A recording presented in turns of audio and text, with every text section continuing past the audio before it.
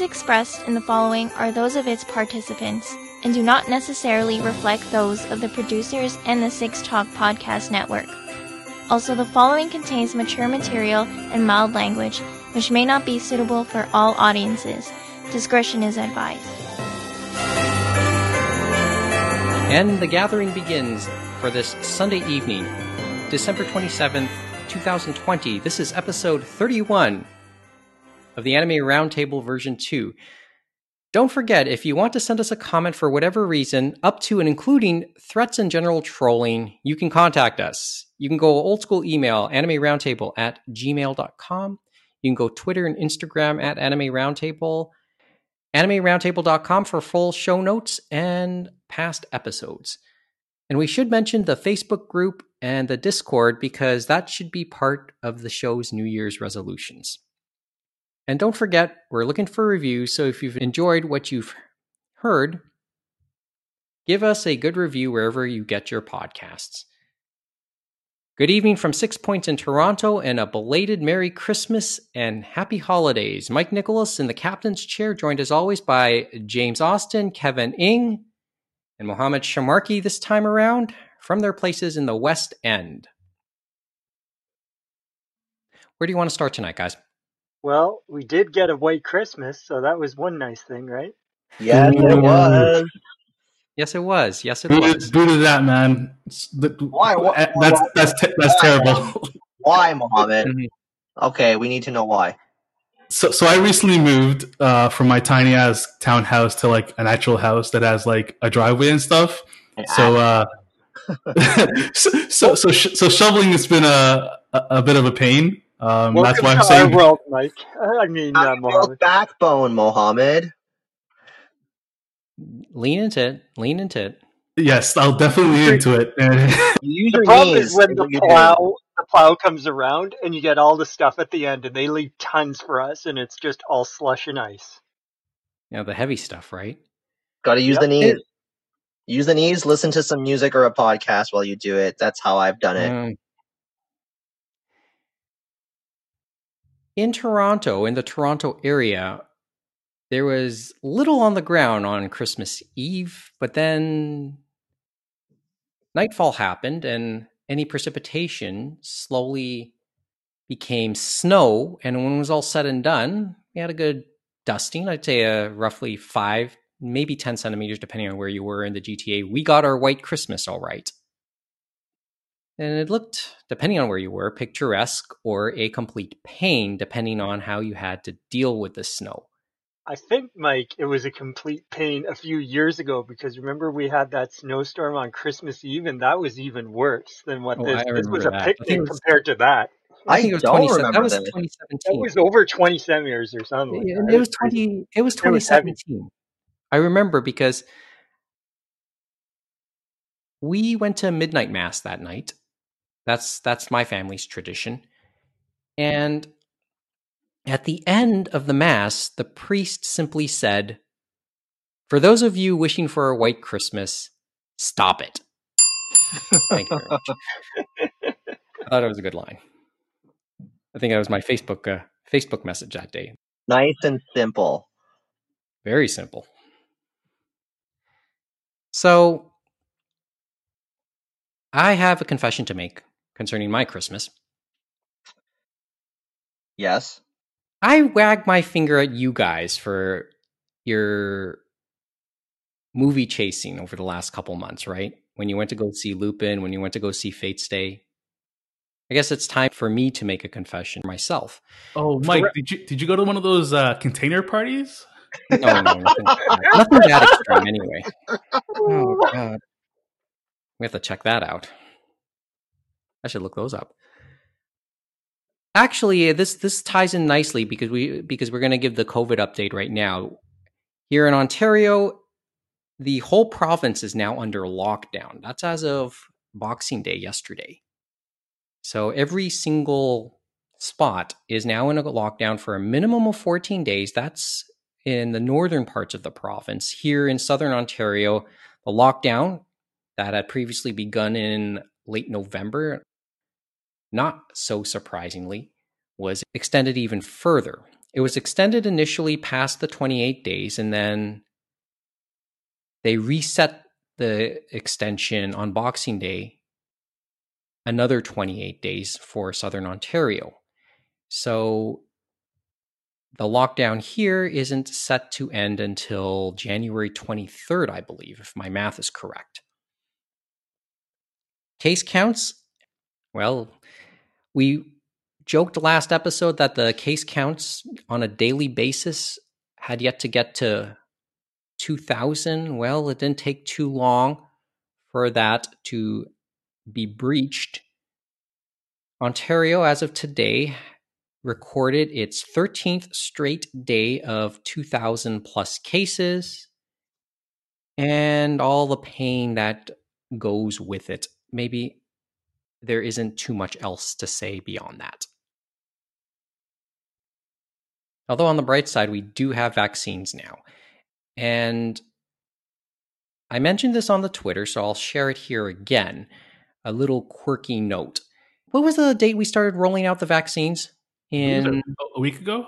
Like a week ago, right? A little more than I 1 wouldn't week. really call it rolling out at all. I just say they're in that first phase or whatever you even want to call it, because we won't be seeing it till late next year if we're lucky. If we're lucky. Not in time for my Japan trip.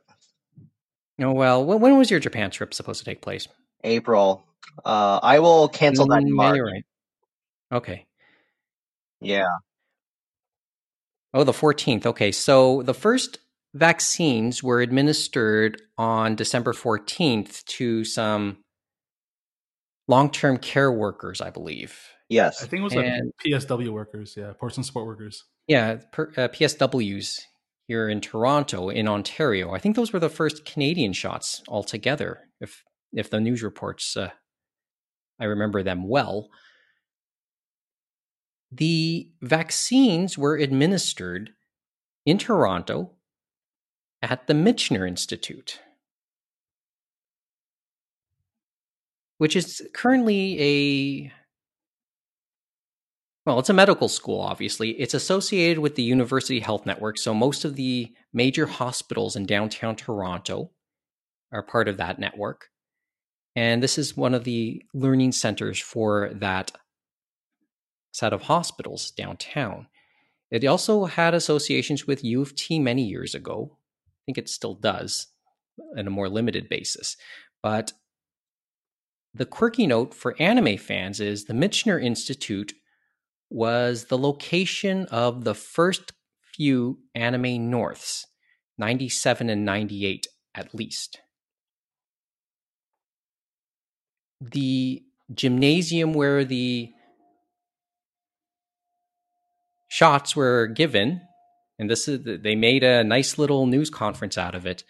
The gymnasium there was the location of Anime North's first dealer's room, which was just a very, very small little thing with about a dozen little vendors. It felt more artist alley-like, if anything, but the Michener Institute was the first location for Anime North, and historically, it became the first place where COVID vaccines were first administered in this country. But I thought that was a nice little quirky note I thought people should be aware of, especially if you're in Toronto, especially if you're an Anime North fan. Okay. Now, do I go with the confession? Yes. What's there, Mike?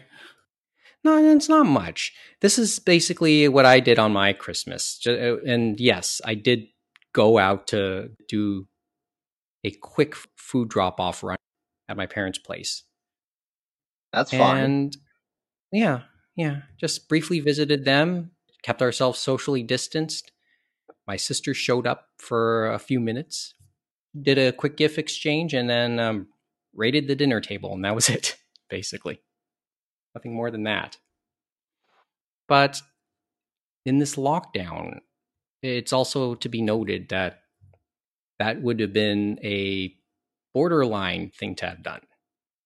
So, as I said to you guys, as much as I like to get on your case for going to see the movies, none of us are without fault, I suppose.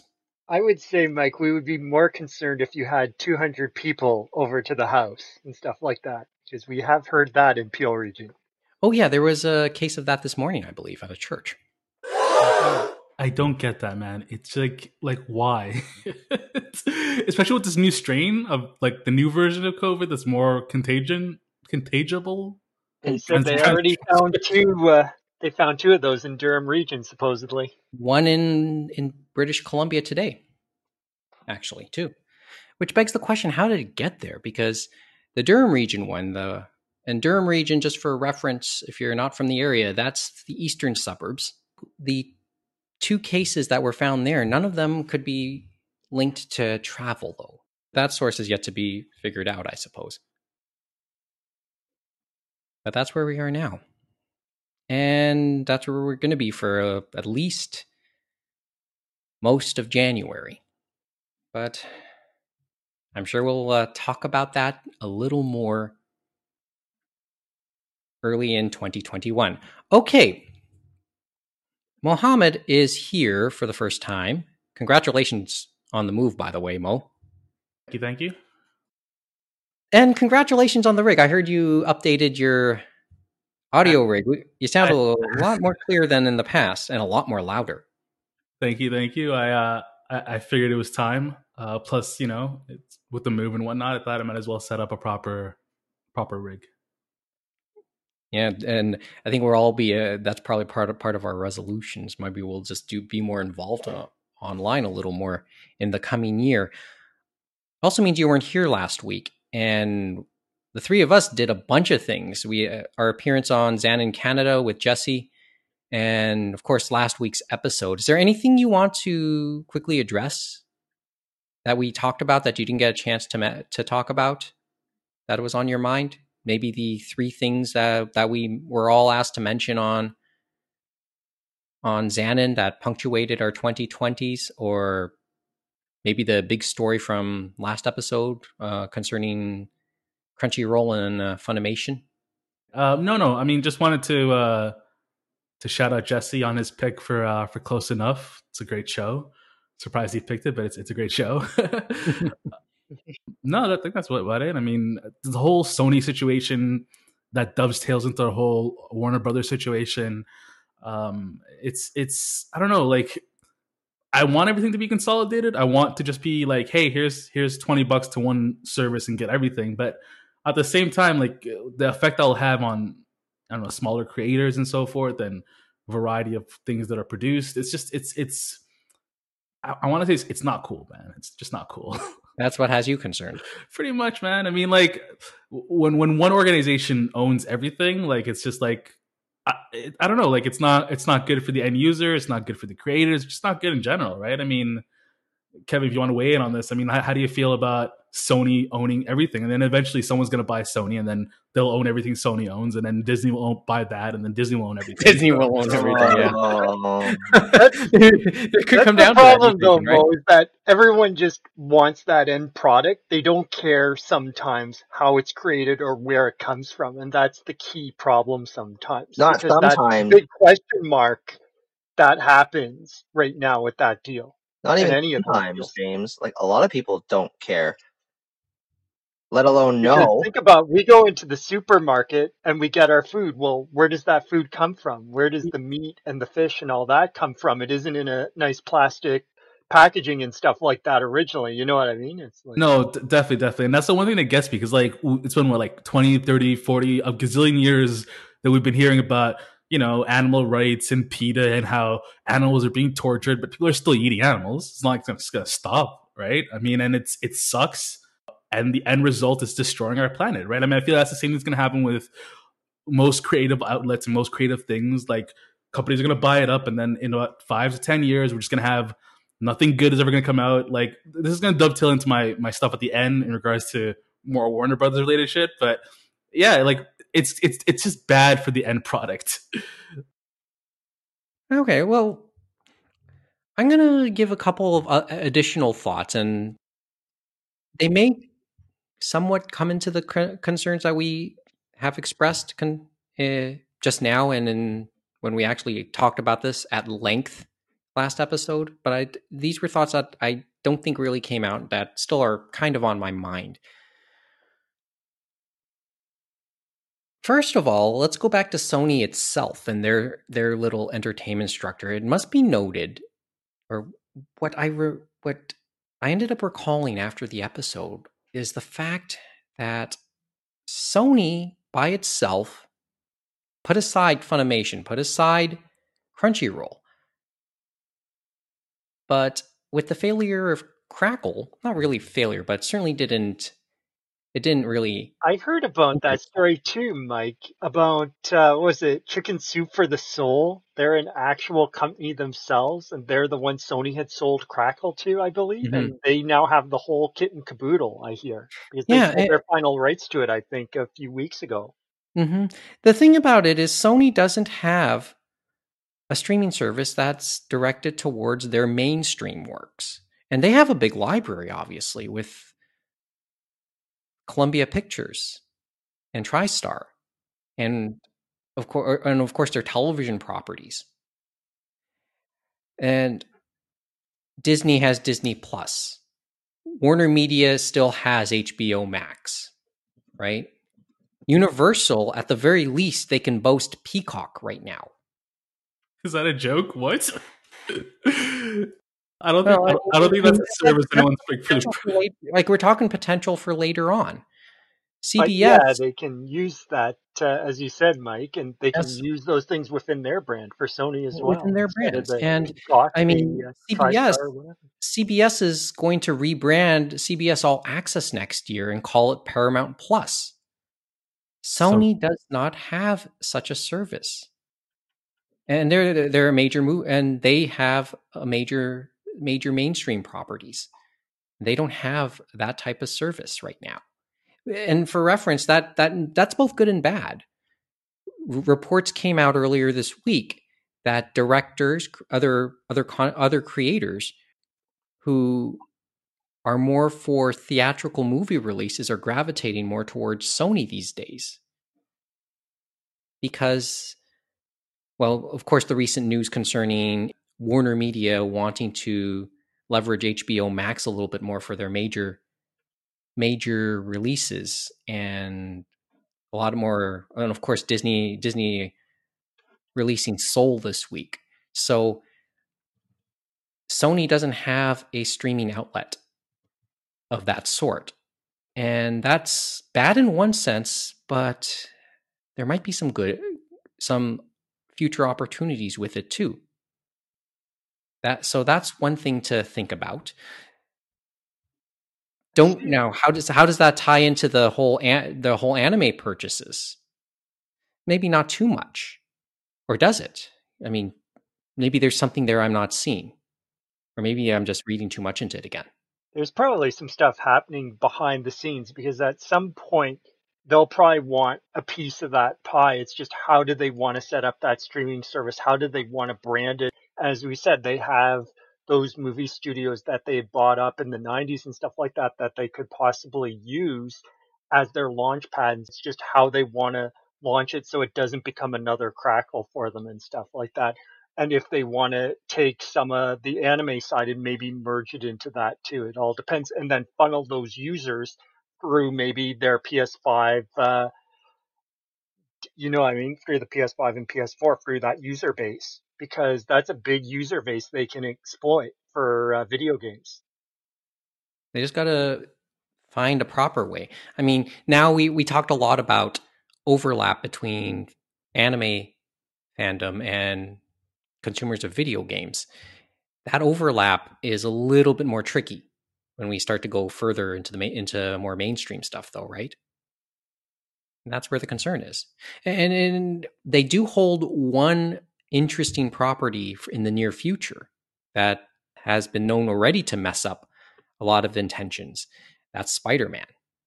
Remember, Spider-Man almost left the MCU earlier this year. In my opinion, I feel like Sony is third. It's like the third major studio, just barely behind AT&T. Walt Disney just crushing it. They have like 30% of the market share. I give it like 5 years, maximum before Sony buys. Before Disney buys Sony. At which You point, think it'll go that way? You think it'll go that way? 100%, You think it would be a buyout? That's interesting. Yeah, because I feel like Sony's already Sony Pictures, which is like owned by Sony, but I feel like it's got to be a money loss for them, right? I mean, they're not pulling in major numbers. Disney is at least committed to trying to release stuff in theaters. Warner is going to lose. I don't know any creator who's going to be like, after what happened with Warner, be like, oh, let me go work for Warner and have them release my movie, because they're not going to do that. Disney will at least try to put your stuff in theaters before hitting up Disney Plus. But yeah, like they're gonna buy up Sony. Like I can see that happening. So they'd buy up that part of Sony, just like they've let other parts of the empire kind of go down, just like the TV part and all those other parts, right? That they used to be known for is making stuff, and that isn't quite what it is now. It's like they're known for video games and stuff like that. My gut tells me they would not want to be sold to Sony. I have no real basis for that, though. I'm wondering. Well, it's always in the numbers with them. So, and we're talking overall, not just their entertainment brands. I mean, the PlayStation is their thing at the moment. That's their jam. Has anyone got their hands on a PS5 yet? Nope. Nope. No. We've already stated that. I have no interest right now. I'll wait for the mid-cycle refresh. So I'm in no hurry. Although I find it both fun to watch and maybe sad to watch how the scramble to try and get one and trying to beat a bunch of bots to get one. This scramble for consoles has been like this since the air quotes third generation. It's been like this since the PS3 360 days and the Wii. Wii's were hard to find back in the day too. When they were, but now it's like, back then it was like some dude in the line buying, a whole bunch of them. Now it's like some bot that someone wrote that buys it all, right? I mean, and the worst part is that it's getting easier and easier to write these bots. Like I remember at our company, my boss was like, really wanted a PS5, he couldn't get one, and then like wrote a script for it and was like, oh yeah, that works, right? The barrier to entry to writing a script that just randomly buys stuff for you is not that hard anymore. Take your coding class, kids. Take your coding class. It was funny, we were talking about these streaming services and then Sony not having their own general one, and I'm thinking back to the remote control that they're releasing for the PS5 for the multimedia and stuff like that. And the buttons they have are like YouTube, Netflix, Disney Plus, and stuff like that. And then it's like nothing for you, Sony. And just quickly, back on the PS5 thing, you're getting to the point where people are training other people for a fee to buy into their bot services so that you subscribe to this like place definitely, where you can then go and learn how to run these bots and buy whatever highly desired item that you think will fetch a high price in the secondhand market. This is what we've come to now in society. It's all going to come to a big head where a bunch of bots are used to do something terrible, like destroy a single person. Like it's going to come to the point where some random person's name is going to be run through some botnet, and then a bunch of posts about them going to come out and saying something like, this person, so and so more, is like a pedophile and did all this pedophilia stuff, and then his life will be destroyed, and that person will happen to be like a congressperson or something, and then he'll then pass some draconian law that will make the internet like not the internet or something. That's what's gonna happen.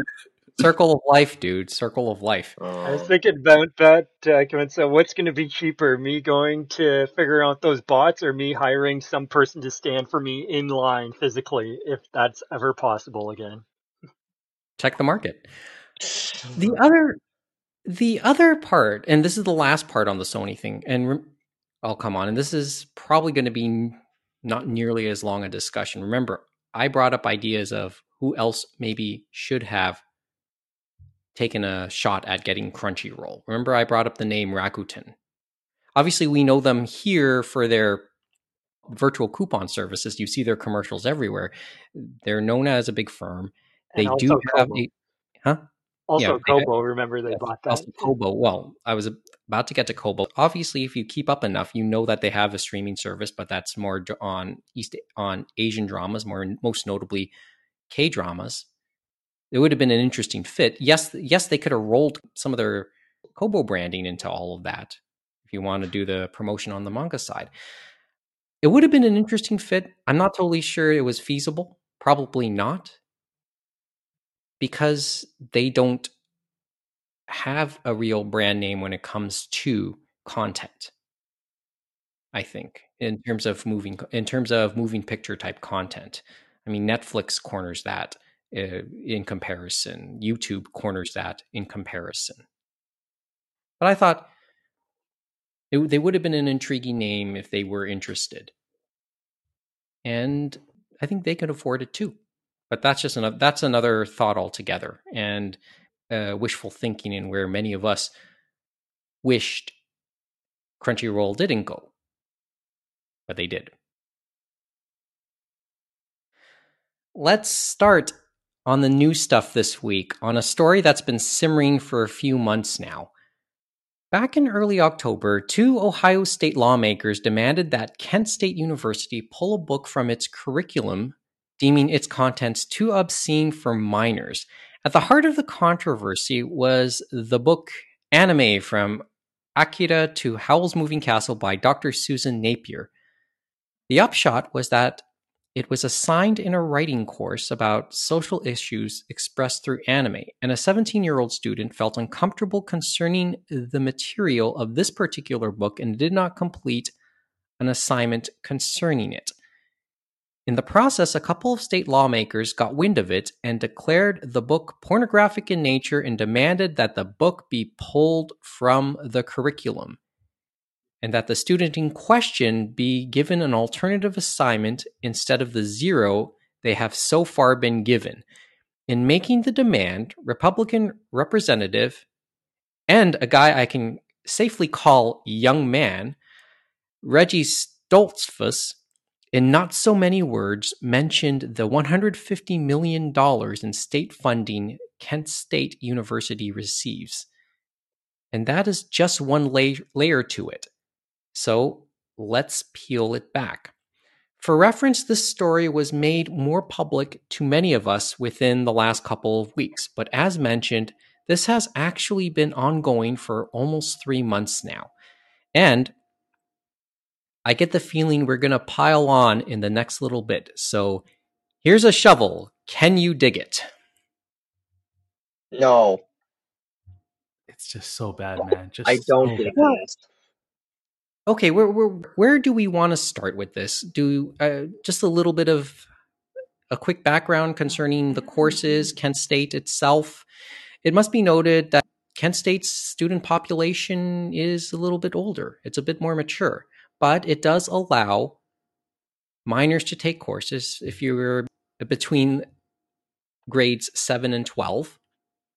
That's part of the story here. A 17-year-old was allowed to take a course. In order to take the course, parents have to sign a waiver just in case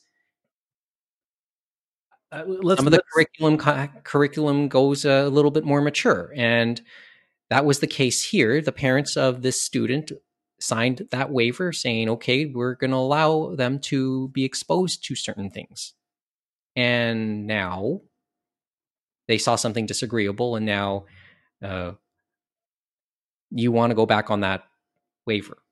Let's put aside the student, that kid, his parents, the waiver. Let's put all that aside, and let's look at this from a top-down bureaucratic Republican, because these guys are Republicans, bullshit that they're trying to pull here. I mean, it's just so the Republicans have had this hard on for post-secondary schools for like forever, and this is just another ridiculous ploy at some bullshit nonsense. Like that's basically all this is. This is just censorship at its core, and that's all it is, right? I mean, their argument that this is pornographic in nature, it's not. Like, Mike, you've read it. James, I'm not sure if you've read it, but it's not. It really isn't. it's just it's beyond laughable. It's just so ridiculous. Okay, let's go back for a second. You've read the book, Mohammed.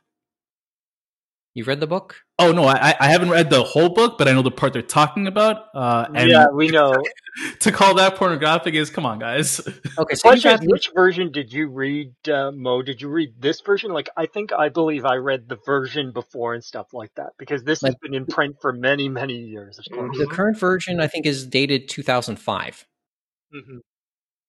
Because I think the one I had, it went up to Spirited Away or something like that, I believe. By I think I have the same one, the 05 version.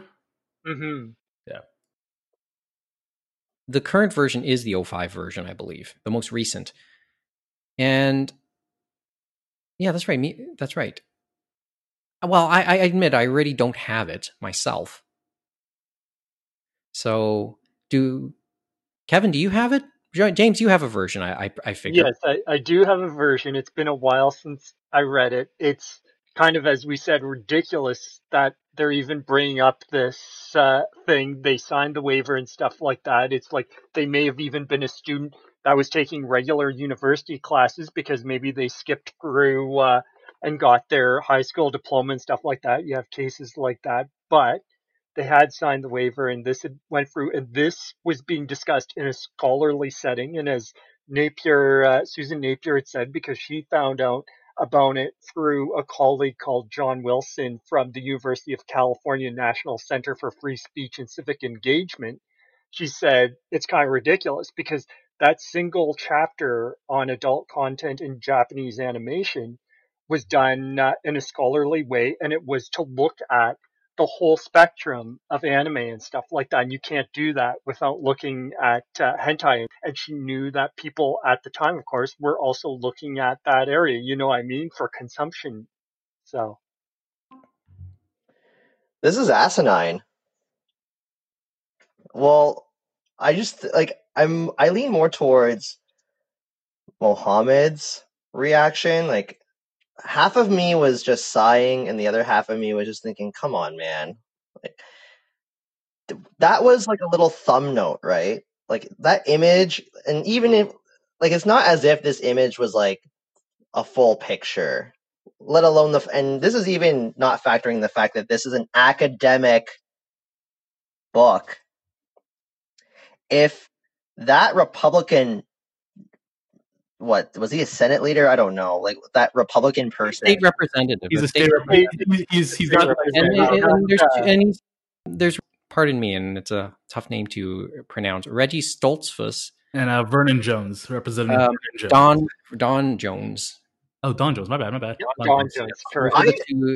In question, Reggie Jones was, not Reggie Jones. I got them. I mixed them both up. Stoltzfus was quoted as saying, "Kent State receives a pretty good chunk of money from the state of Ohio. I'm told to the tune of $150 million. There's only a few members that actually know about this content, and once the entire General Assembly learns of it, I would think that the pressure would be pretty intense for Kent State to remove it." In the original Anime News Network article, he was also quoted as stating, "We're going to look through this book, and we're going to decide if this university is worthy of giving $150 million of taxpayers' dollars to it every year," adding, he intends to purchase copies of the book for his quote-unquote friends in the General Assembly to review, and the results may affect the school's funding. You know what I love about this so much? And that's farcical, and I think Mo's going to say the same thing, I think, too, there, is that they've already made their decision based on that, and they aren't even going to read it in an objective fashion, which is what universities are fucking supposed to do for you, which is critical thinking, and people don't seem to have that. And just to quickly say it, is that there was an interview from Otaku USA with Susan Napier, and she had a very good quote in regards to, they asked, how do you think this fits into the larger issue of censorship? And this is what Susan Napier had to say. It's a little long, but it is important. And she said, "Nowadays, we're very concerned about what we say, which in many ways is a good thing. We need to be careful not to engage in hurtful or hate speech, But I think there's a tendency now where you have to not deal with controversial subjects. But I think that some pornographic anime is disturbing, but I think precisely because it is disturbing, it ought to be dealt with. We do have to engage the things that are ugly or distasteful in a rational, objective fashion. I think if we ignore things, if we try to put a fence around certain subjects, I think all that does is hide them. I think this kind of issue of finding controversial things you don't want to read and judging an entire book by it is also disturbing. As you just said, most of the book is about the variety of Japanese animation. It was shocking to me they would want to have the book banned and use terms like pornographic about the book. The idea of feeling that if you don't like a subject, you can ignore or suppress anything controversial is not a very sensible way to approach a subject. It can come back and flower even more because it's seen as forbidden. And that's, I think all of that is very poignant, to say the least. Yeah, there's like, what, 3 or 4 images. There was maybe 1 or 2 explicit images, give or take. And I just think if the whole book, like, the pornographic segment was 1 chapter. So what issue is there? None. That's what. There should be 0 issue with this. But I just feel like this Republican representative just wants to find something. He wants to find a problem that does not exist so that he can be seen as, yes, I've done something. This is just a waste of time. There are more things to worry. There are more important things to worry about than this. This is like a major slippery slope, guys. I mean, it starts off with a small thing here, and then another thing is going to happen, and another thing's going to happen. And next thing you know, you got Fahrenheit 9/11. No, sorry, the movie, the book about book burning. You know that's what this is going. This is just pure censorship. That's the way I see it. I see it as some Republican douche nozzles, you know, who think they have all this power and whatnot, which they kind of do, but who just want to flex their muscles. You know, it's just so dumb. And we have seen it in other places too. I look at Australia and stuff like that, and they've had stories about anime and manga and stuff like that, them trying to ban stuff. So it's definitely across the board, but it's beyond the crazy factor. And most of them are doing it with real intentions. First of all, I agree with most of the sentiment here. Just about all of it. Can't think of anything I wouldn't disagree. Especially the douche nodule part? Yes. Well, yes, Mohammed. Let me go to that for a second, and let's look at the 2 lawmakers in question. And all you need to do is sometimes hit the Google button. Reggie Stoltzfus, or has a recent history of at least trying to stifle some of the COVID initiatives that have been going on in Ohio. He was one of 15 House members who, in September, wanted the Ohio state governor to end a COVID emergency that had been going on there.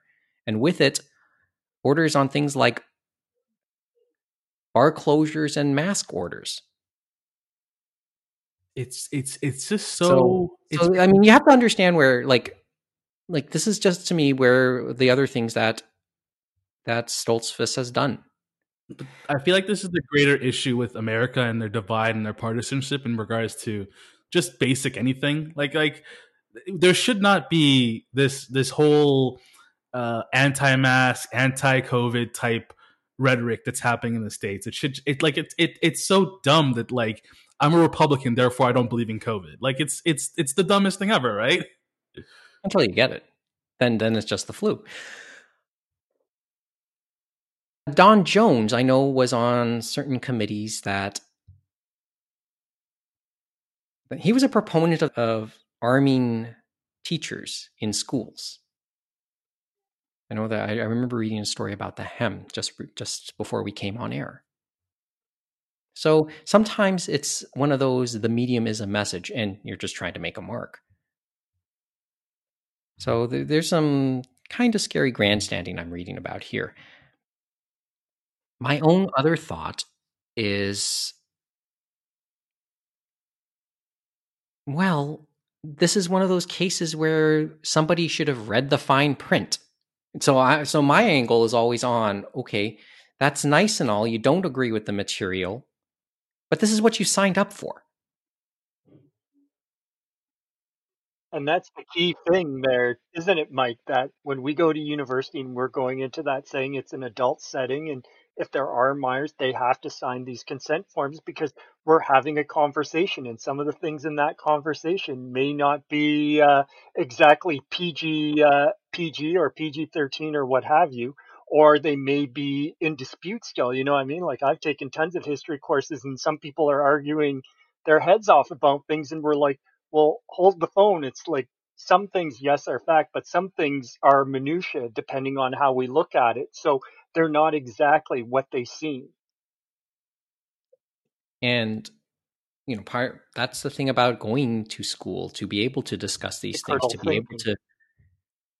able to deconstruct all this and look at it a little bit closer. And that's the part that kind of bothers me. You're trying to put the genie back in the bottle in this case. Maybe that's not the greatest metaphor. Toothpaste back in the tube, right? Well, you've signed the forms. You've agreed to this. The school itself doesn't seem to have a problem with it, with the course, with the discussion. And the other question is, you would get the course outline and stuff like that. A lot of students are able to take a look at that, see who the professor is, see maybe some of the reading material and stuff like that. So you would think you have some idea out there already, right? Mm-hmm. That's what they signed up for. This reminds me of that issue of like a few years back where like people were trying to ban like what is it called, like Harry Potter for demonic reasons. Do you remember that? Well, you can say that about Pokemon too. Yes, it's the same thing over and over again, where it's just some Karen, because that's what this parent is. This parent's a Karen, right? Let's not mince words about this. She signed a form without actually reading it, and just I think it was the father, by the way. I think it was the father too. So it's just... my bad. So what's the other term? Ken? No, you can still call him Karen. It's fine. Yeah, that's all it is, right? I mean, they signed a form and then later on found some shit about it and then threw a hissy fit, right? I'm pretty sure the kid isn't the one who's throwing this hissy fit about it. The kid apparently felt uncomfortable and expressed as much to his or her parent. I think it was a male, but it was based on their belief system and stuff like that they were raised in, right? So, okay, well, if that's the case, like, I mean, that's totally cool. No issue with that whatsoever. Don't go to university, right? I mean, we can agree to that, right? It's like you're going to a place where that stuff's going to be talked about, possibly. I mean, you're underage. I get that, but I feel like there's. It's. I mean, you guys get what I'm trying to say here, right? It's.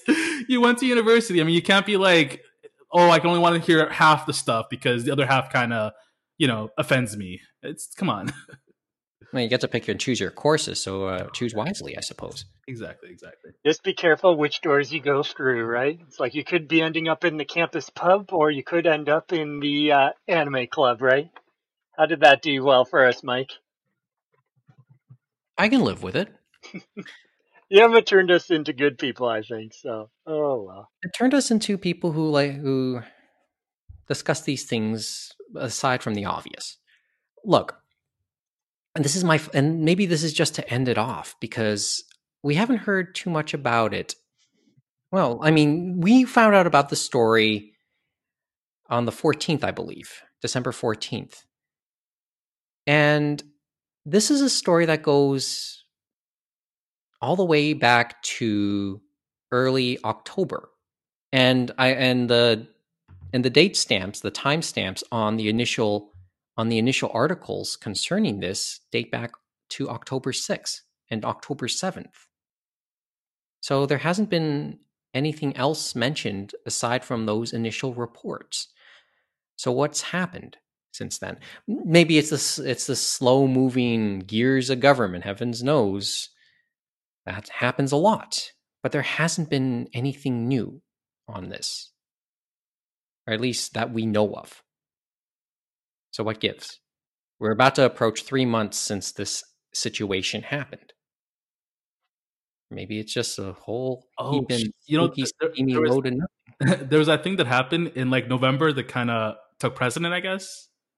Oh yeah, that of course. Which apparently, according to the incumbent, is still under dispute. Oh man, I can't wait for January 20th. That's gonna be the best, man. Anyway, and I guess we'll hear more about it as if as promised, Kent State University's funding comes under question. It probably won't. Yeah, I think it sounds like some of those members are fringe, so it's hard to say if those other members are taking some of them seriously. That could be a question mark. We'll hear more about it, I'm sure, somehow. But for what it's worth, Reggie Stoltzfus has said he wants to give copies to his colleagues so they can judge for themselves, and then they can all dogpile on Kent State right after. Thanks for the book sales.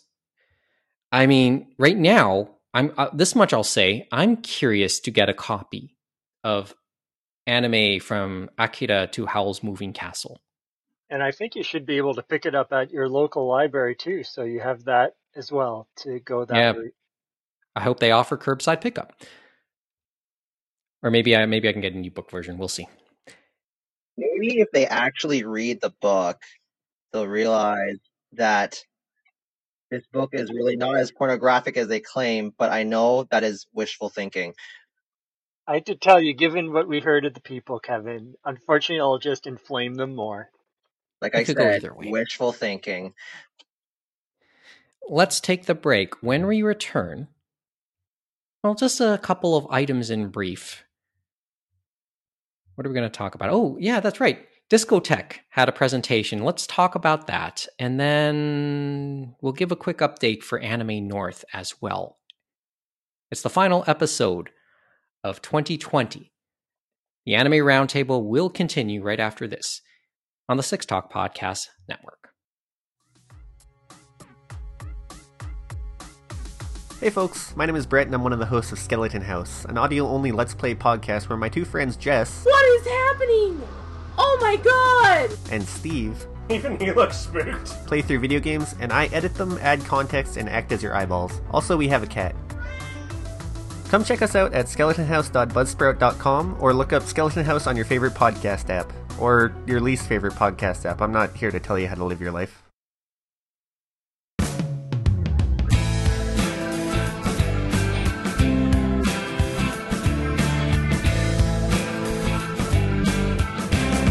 And the podcast now continues for this final episode of 2020.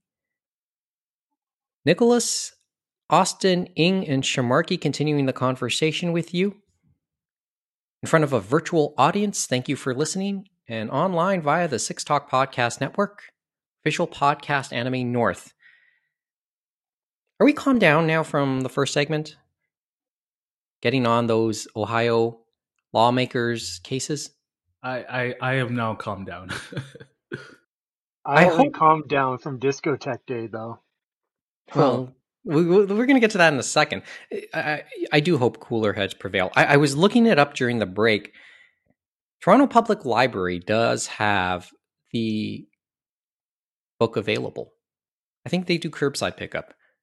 So I'll be looking at that. And Susan Napier's latest book on Miyazaki is actually available too, both in physical and on ebook form. She actually mentioned that in the Otaku USA interview, if memory serves me right, James. Correct. I wonder what she says about him after some of the stuff we witnessed in the NHK documentary as well. It was a fun documentary, I have to still say that. As I said, hopefully cooler heads do prevail. Common sense does happen, although we've twisted the term common sense enough, I think, over the decades. So let's go to something more sensible, Discotech. on, what was it? Was it the 14th as well? Everything happened on November 14th because Discotek, I believe, held their, it was on the 14th, right? Correct. It was December 14th at 8 a.m. Eastern time on their Twitch channel that they did another showcase, because they've been doing more stuff on their Twitch channel. Like, for example, on Christmas Day, they did a loop of Nutcracker Fantasy, that anime film that they hold the license to, and we're streaming it throughout the whole day. You mean they put something more extensive than just Mike Toole's mugshot in front of a Christmas tree? I heard they had some words before said movie, so that he had recorded and maybe one of the others did. But oh man, that would have been fun too, I'm sure. But that one's funny too, that Nutcracker Fantasy, because that one was produced by the makers of Hello Kitty, Sanrio. Sanrio? Sanrio, yes, Sanrio. I spent Christmas doing other stuff. Okay. This is like almost becoming a quarterly thing for Discotek, isn't it? This is only the second. Well, yeah, because when was the other one? Like 3 months ago? Yeah, in September. And then they did the last one before that was the lockdown con. Yeah. Like, this is becoming a common occurrence. I guess in lockdown rules, in pandemic times, maybe something we can hope to see a little bit more often. It keeps them nicely in the public eye. They constantly joked at its peak. I think they said 900 were watching the Twitch stream, and they said they can only wish for that at a convention. Yeah, they got over 1,000. Like, they got good numbers because anyone can watch anywhere, and they've definitely been making use of their Twitch channel to stream some shows that are in their catalog. Some of them they are allowed to stream, of course, and they don't have on other platforms, so it's kind of nice for that. It's like if you subscribe to their Twitch channel and you have the notifications, it's nice to check that out. And I know they're going to use their Twitch channel, they said in that panel, that for Memories, for the dub, they're still working on, they're going to be finished soon, but they said once they're done that, they're going to do a premiere of the Memories dub on their Twitch channel, and they'll let people know through their Twitter when that would happen. Yeah, these are so, I mean, it's worth noting, if you've never seen the Twitch presentations Discotek has done, or seen presentations by Mike Toole, Justin Savickas, Brady Hartnell, is that his name? These are fun to watch. You end up seeing a lot of interplay, a lot of fun conversation between the three of them. And anybody who keeps up with this over the past 20 some odd years know the history of people like Justin and Mike. This was a lot of fun to listen to and a lot of fun to watch. And so it was quite entertaining. Yes, memories were mentioned. Admittedly, they went into a few more technical details about how they go about their stuff. If either of you guys want to elaborate. Well, I think some of the technical one was they talked about Project A-ko again, stuff like that, and how they were getting the video. But then they mentioned that they were trying to make it the best it can be on Blu-ray for Project A-ko, and that one of the systems they were using, this is the first time, they may be the first ones in the world to be using it, but it's this system they found from this guy called AstroRes. And it's an upscaling technology that will allow for quality approaching film transfer with more visible details. And during the presentation and on some of their Twitter, even, they show a before and after in Project A-ko, for example, of before AstroRes and then after AstroRes. And they're bringing out these details that you're like, was that detail in the picture before? So and they even said it's like magic. They couldn't believe it when they originally were approached about it. But for certain shows, older shows, it can work better than others. So it's not a one size fits all. But for some of them, like Project A-ko, it's incredible. And it tells you a lot about the detail they put into these releases. So during the presentation, Discotek updated their present licenses, and they added and announced, I think, 10 or 11 different titles. Some of them continuations, yes, of present licenses. Some of them expected. Some of them completely came out of left field.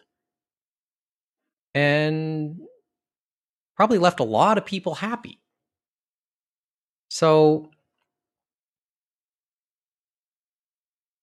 can we talk about something that stuck out in those releases? Of their new announcements? Sure. Kodocha. I'd say that's a big one for everyone, yeah. I think that's a big one for everyone. I think that's the one that nobody saw coming. Or had that been rumored? I hadn't been able to read No, that was the first time anyone had ever heard that they had it. And the other thing is they started off with their sizzle reel, and their sizzle reel had a lot of the new announcements. Like, it was funny, Arion, that one film, they didn't mention it till the very end after they'd done Q&A, and they'd mentioned, don't worry, we'll get to that, because that was the first one on the sizzle reel. Mm-hmm. But Kodocha was the one, I think, that caught a lot of people by surprise. Yes. And I think it was the promo for it too, because it's like, wait, the song's there. It's like, wait, they have... Kyokuji no News, the 7 o'clock news, is going to be on the release. So I think the dub one, because of the way they did things, I think it's still somewhat muted. They said they couldn't do much maybe on that one, but everything else is fine. So if you watch sub only, it's like all there as it should be intended. Yes, this will be released as a SD Blu-ray, right? Yes. Correct. And 2 sets. So in the 2 first different set sets has all the dubbed and subbed, and then the second set is the middle school arc, I believe.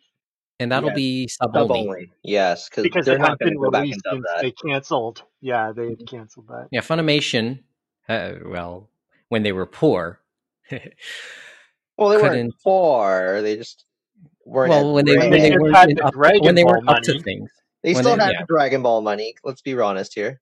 Yes. Well, when they weren't up to it, they only released about half the series. And in turn, they only dubbed half the series. And that's the only thing that's coming out. They stated that that'll be it for the dub.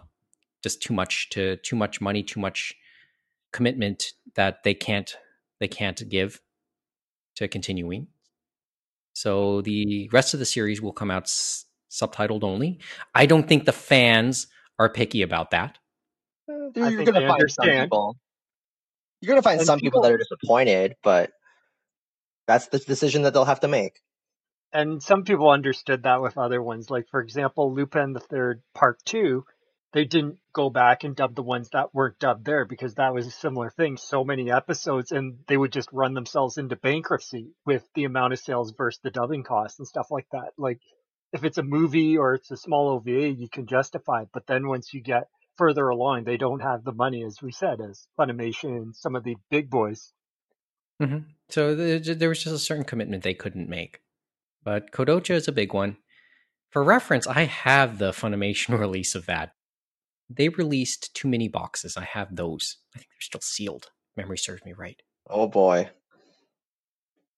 I don't know, but I know they're sitting in a box somewhere down there. I don't think the Tokyo guy's voice will be muted this time either. If memory serves me. That's about right, yeah. Yeah. Well, if we were thankful for one death in the last 2 or 3 years. Oh boy, yes. Well, Johnny Kitagawa's death. Well, and they said that was actually an important point because then he basically tightened the licensing on that song. And since his death, they've been a little bit more kinder about that, and they were more open-minded. They thought they realized that this is what we're worth, and if we actually want to get some money, we have to be realistic about our prospects. That's basically what it came down to, right? So the song is back in.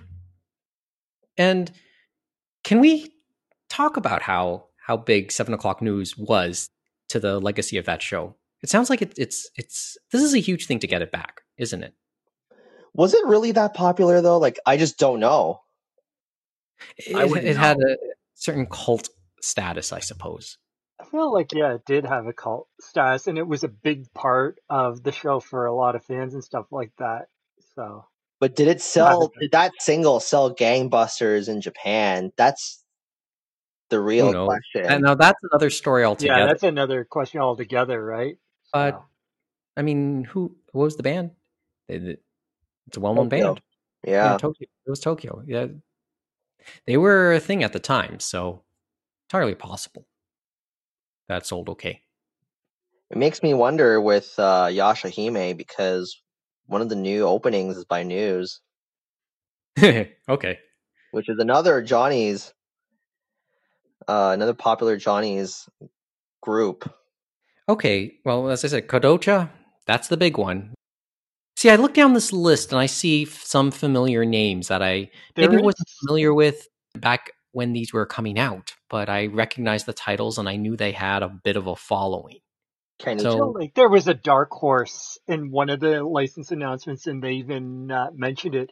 It was from the mid-aughts, and that was a lot of people want, but it never came out. Was Maharaba Heartful Days and stuff? Yeah, like that was interesting. That was a JC Staff slice of life one, and that's a fun one. And they also had fun in the presentation because they made mention, because people would get confused between two shows that were released in the mid-aughts, and that's between that and Mabarajo. And I admit I've fallen for that too, and they put that in a thing. Important reminder, we just announced this, not this. And they put the two shows, pictures from the two shows side by side. As I said, that's the quirkiness of their presentations. Mahara was the more wholesome one, if I recall correctly, whereas Mabarajo was the more pervy one. Correct, with magic. This is one of the cases where you can judge by the cover. Oh no, with anime, you should always judge it by its cover. Let's be careful, because I think some lawmakers in Ohio are.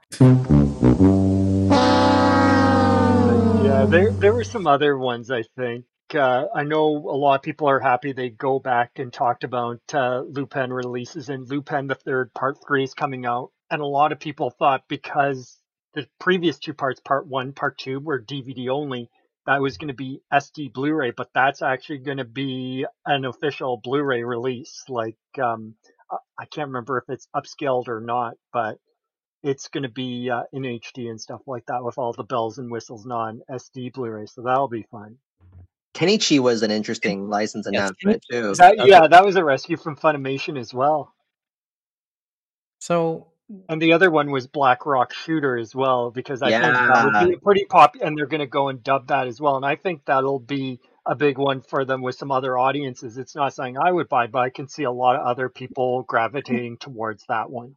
Did they announce series came out 5 years too late, though? Did they announce some of the cast for Black Rock Shooter? Correct, they did, and that was Sound Cadence was the one doing it for them, and they've worked before with that. Yeah, Xanth Wynn and Susie Young. I have their names circled beside that. And title. Danny Chambers is going to be you. Kylie Mills is going to be Kagiri, and then they have a few others as well that they announced for the cast list. Mm-hmm. But they said it's still to be determined, so we'll see how far they are on that project, of course. Okay. Then what is this? Future Robot Daltonus? Yeah, so they had quite a few SD Blu-ray releases of some of the mecha shows from the 80s, so they're still going through those, so they must be selling okay. Yeah. And those ones are just SD Blu-ray, as I said, unlike Lupin, which I now see it says the release with a new HD transfer, so maybe they got that from Japan or something like that. I know, it's incredible since that's from the 80s too, right? When in Lupin, like with all those series, I noted whether or not they said Blu-ray or SD Blu-ray. And beside Lupin, well, it says here Lupin, it says Blu-ray, but... Correct, and that's Blu-ray. A new HD transfer, but some of the older shows don't always get that new transfer and stuff like that. It all depends on materials from Japan or if the company wants to do it themselves, right? Right. So these are like some really interesting titles. We'll put up a link to the Anime News Network article that said it. And there is some other ones too. We could mention too, like Grimm's Fairy Tale Classics. Yes, getting an SD Blu-ray release, and that one was a way back show from back in the days. And I know it was on American television supposedly, and I'm not sure if it was broadcast up here or not. And then the last one I know for interesting ones was they mentioned again, it wasn't a new announcement. They announced it back in September. We had talked quickly, but they're on the hunt for Ninja Robots for dubbed episodes and stuff like that. And they told that story of how they're trying to find the dub episodes and having trouble finding it. And I think they're like they've now narrowed it down to Australia, New Zealand, and they had mentioned before Australia, New Zealand did broadcast on Adult Swim there, as well as in Singapore and Malaysia. I want to say, but then I forgot about Southeast Asia too, right? Yeah, they talked to people in Southeast Asia, but they said they wouldn't have luck there and that they'd have to try Australia, New Zealand. And they told the episodes that they're looking for and stuff like that. And they've been successful with other series sending out the search net on Twitter and stuff like that. And the other problem is the voice actors were hard to find because they weren't exactly credited in the normal way. And they showed us some of the dub clips they did have. And it's just bonkers hilarious. And then what the episode about the vaccine was something else altogether because they said in these times, this is something that is just going to make you laugh your head off. And it did. I was wondering, is that whole video still up on the Twitch channel, or did they take that was never there, the replay? I do not know. If you go to the Twitch page, you can take a look and look under past videos, and it might have been archived, but there's not always a guarantee that it was. I don't know off the top of my head. I know they're like that's sometimes hit and miss when it comes to them. Yeah, so like anything for the streams of if they're streaming a program or something like that, obviously that's not archived. But with these ones, depending on what they're showing, right? It might be yes or no for some licensors if they're okay with it being archived. Okay. Even if their content is there for only a minute or so, right? So. Right. So nothing else is there. Sorry. Well, if nothing's there, we will put up at least the list of the announcements that was mentioned from Anime News Network in the links of interest. Did anyone mention Metabots? Oh yeah, that's right. Yeah, no, they found all the materials for Metabots, which was great. And they, of course, when they announced that, they put the opening for Metabots for that season there, and it's just so funny. It's a trip listening to those openings and stuff like that. It is because it's like just nostalgia. You're so used to. I also saw from our last announcement back in September that they're bringing instead of whatever's next year, the Japanese theme songs for those. I think they were just smoking up in the studio, and they're like, "Hey, let's just go with this." 100%, 100%. Well, if people want to hear that Row Battle opening theme song, there is that dub-only release, if I'm not mistaken. That's still there. One other thing that also caught my attention, they did get more technical in some of the details. James, I know, just outlined some of it. If that video is there, it's worth watching just to hear them talk about the various processes and how they get the licenses, but they don't have the material, or more like they can get the rights to the license, but then they still have to dig for the material themselves. And it's like the Indiana Jones, right? Yeah. And then the original company can say, it's mine. Yeah, because that's contracts, right? Right. I mean, they've told that story many times before. And I know Justin Savegas, for example, the last one, he talked about the Ninja show again, mentioning Ninja Senshi Tobikage. Yeah, that he went during pandemic times to, I think it was Paramount, to their vault or whatever. And they said, we have the dub and all that stuff. And he takes it back and nope, it was not the dub at all. So some of these things for storage of materials and stuff like that, it can be interesting. Just to put that into perspective, how that is and how complicating that is and maybe frustrating it sounds. I was reading a little bit of football history, and I read that footage of the very first Super Bowl is not available. NBC, CBS, they simulcasted it at the time. But by all accounts, all footage has been long destroyed. It was just common practice to save costs, to destroy tapes. And that was talked about, I know, before Sean Kleckner said that, because remember they released Astro Boy, the Astro Boy tub and stuff like that, and they had to go to all the affiliates to get all the episodes they could to make it work. Because people destroyed different things, right? Some would have in the archives, some wouldn't. Mm-hmm. And Matt Alta hinted that in Pure Invention as well. The thing was, if there's very little footage found, and any footage that is found, ultimately the NFL will then raise their hand and say copyright, and it is theirs. Don't get me started on copyright, man. It's just don't. It's just so bad. I get it. But that's the point. That's one thing that kind of came up in the discussion. The other one was, and maybe this sort of comes back to some of the things we were talking about recently. People had been asking them, how do I get a job with Discotek? And the short answer is, well, if you have the talent, we would have already found you. I think that was the short answer. Yeah, that was basically the short answer. Like Justin said, they found another person that he liked and stuff like that, and they were doing some things with him. And some of the other guys they have worked with, like I know Jose that works out of Atlanta for them, and a few other ones, like they're all freelancers and stuff like that. And it's like kind of like the bosses of Discotek kind of assembled the dream team, and then the dream team is assembling even more people for said dream team of fandom. Right. So if you're in regular contact with people within Discotek and you've exhibited something already, they would have probably poached you by now. Yeah, if they saw your work, right? Or they like, hey, this guy could help us. Like the AstroRes technology, it wasn't that they said, hey, we're going to use it. They thought that guy was blowing smoke, but after they started seeing it and looking at it, they're like, holy shit. And said, can we work with you?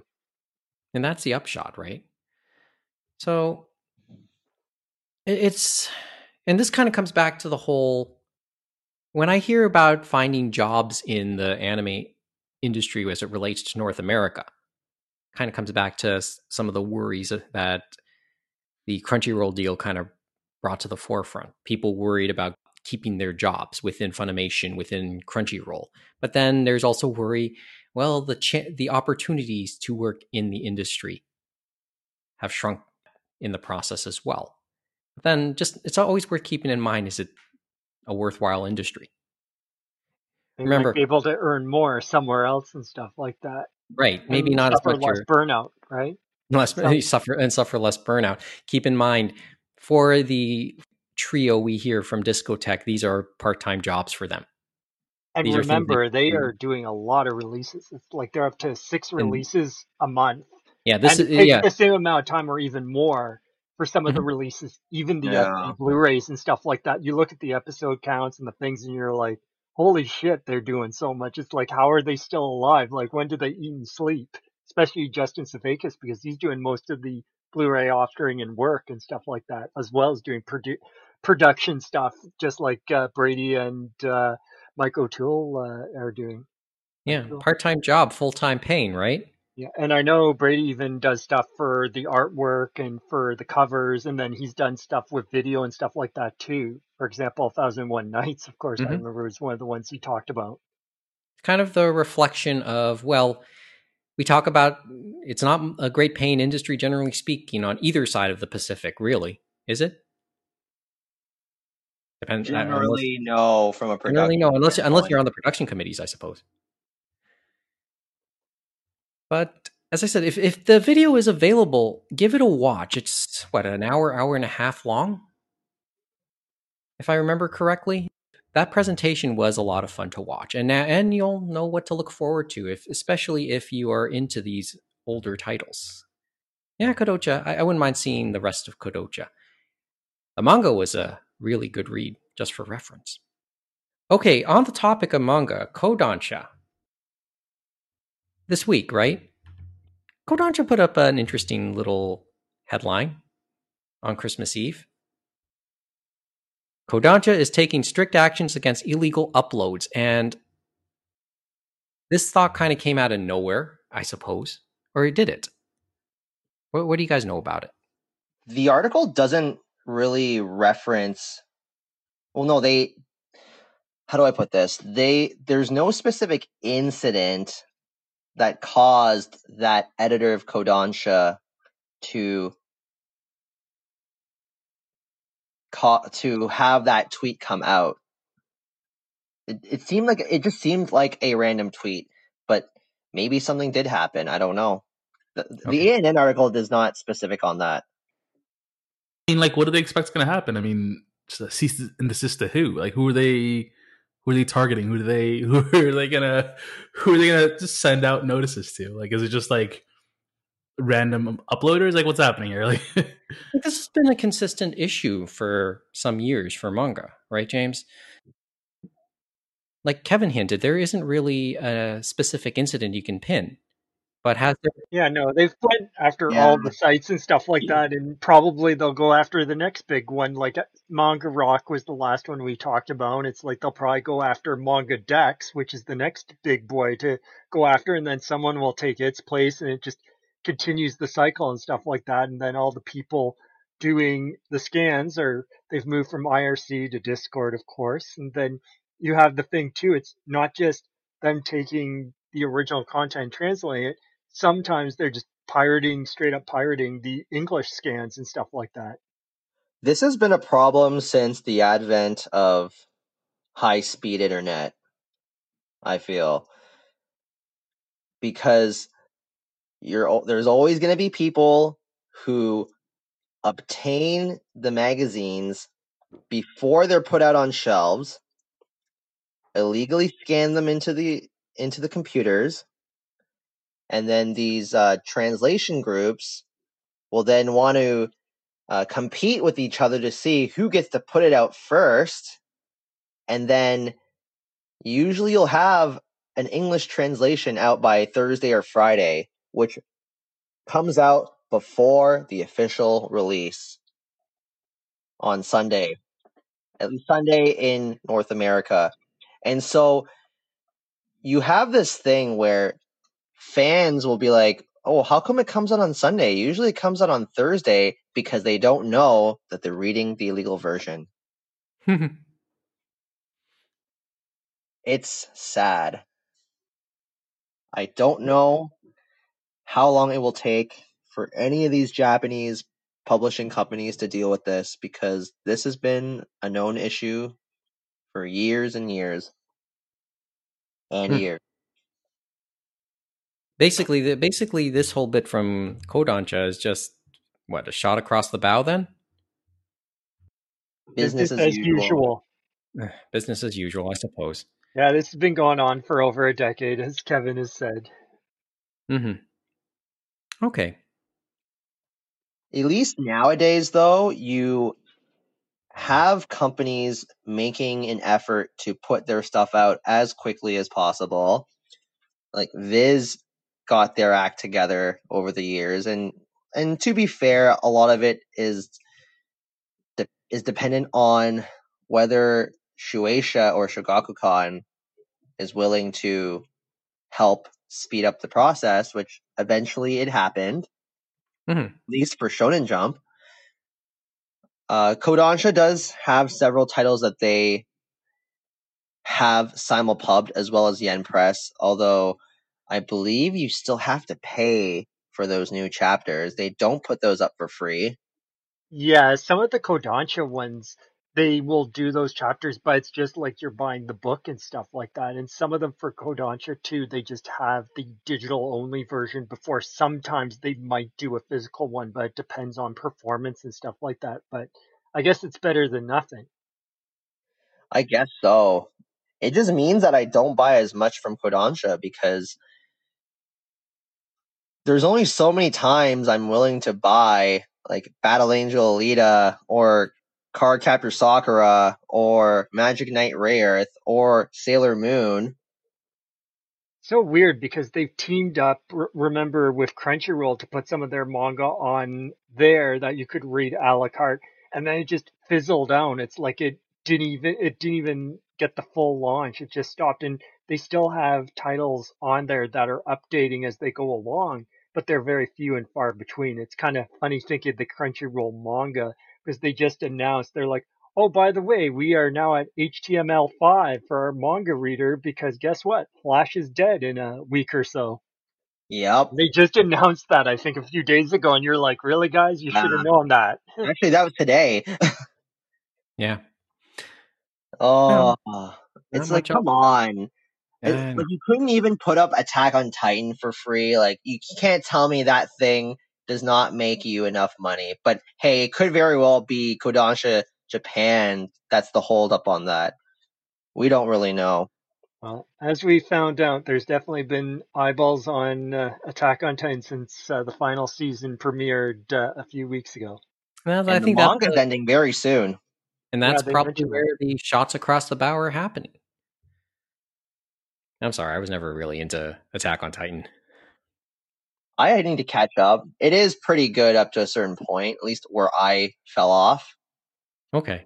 It's kind of weird with that one because I started reading it and then I got more into the anime because I don't know why the manga, the art is very, I don't know if I want to say rough or gritty or something like that through the first part of that manga and stuff like that. Yeah, it's the style. The style does take some getting used to, I would say. And, sometimes people just don't like the style as much. Like, I always think of Beck Mongolian Chop Squad, where the manga styling is very different from what you would see in the anime. Mm-hmm.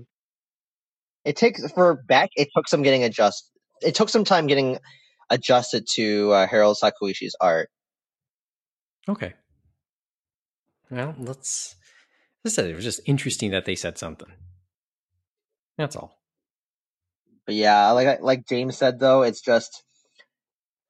feels like just a random statement to make, since there seems to be no context behind it, and I don't know. We'll see. It's just basically Kodansha saying to piraters, I got my eye on you. Which is kind of pointless, right? Basically what they've been doing all along, so I don't think anyone's shaking in their boots. That's the thing. Yep. Doesn't sound like it'll get anything done. Okay. Moving on. And this is the last item we'll mention, and it's a local one for here in Toronto. Anime North. On December 19th, a little over a week ago, Anime North announced that they're going to shift their 2021 version of the convention this year and have rescheduled it away from its traditional late May window to a not so traditional late July window. The plan now is to hold Anime North 2021 on the weekend of July 23rd to the 25th. And they acknowledged it on the website. They're still not sure it'll happen. Well, even if it does happen, it's going to be a different way of it from previous years. They said there is going to be an attendance cap, and it's probably going to be even less. There's probably going to be an increase in price because you're going to have to put in COVID precautions and stuff like that at all sites, and certain events may not be able to happen because of the COVID restrictions and stuff like that. And certain guests obviously probably won't be able to come because of border restrictions and stuff like that. So they'll have to figure out a virtual way maybe to make those meet and greets happen or panels happen. Don't bet on seeing a rave this year. I don't know. It would be interesting to see a socially distanced rave. You never know, Mike. Is that a thing? They have a very big parking lot there at the Congress Center, and Yes, there's going to be no one really doing conventions probably even then. So weirder things could happen. Weirder things could happen. That's true. You wonder what's going to happen with the flea market. Yeah, that's. I don't think that. See, that's the thing, is because it's secondhand merchandise, all that, they might decide not to do it for that. At least that year. It could open a can of worms, right? A distinct possibility. Right. Well, it's not like it's plastic sealed and all that other stuff, right? It's hard to say. Do we? And a lot of it is going with the flow and what people are recommending to them because they have been consulting experts. They probably have to get approval from the Ontario government or someone saying that it's okay and that they're within their right to actually hold the event and with all the restrictions in place, right? That's the issue. That's what they're trying to grapple with, I suppose.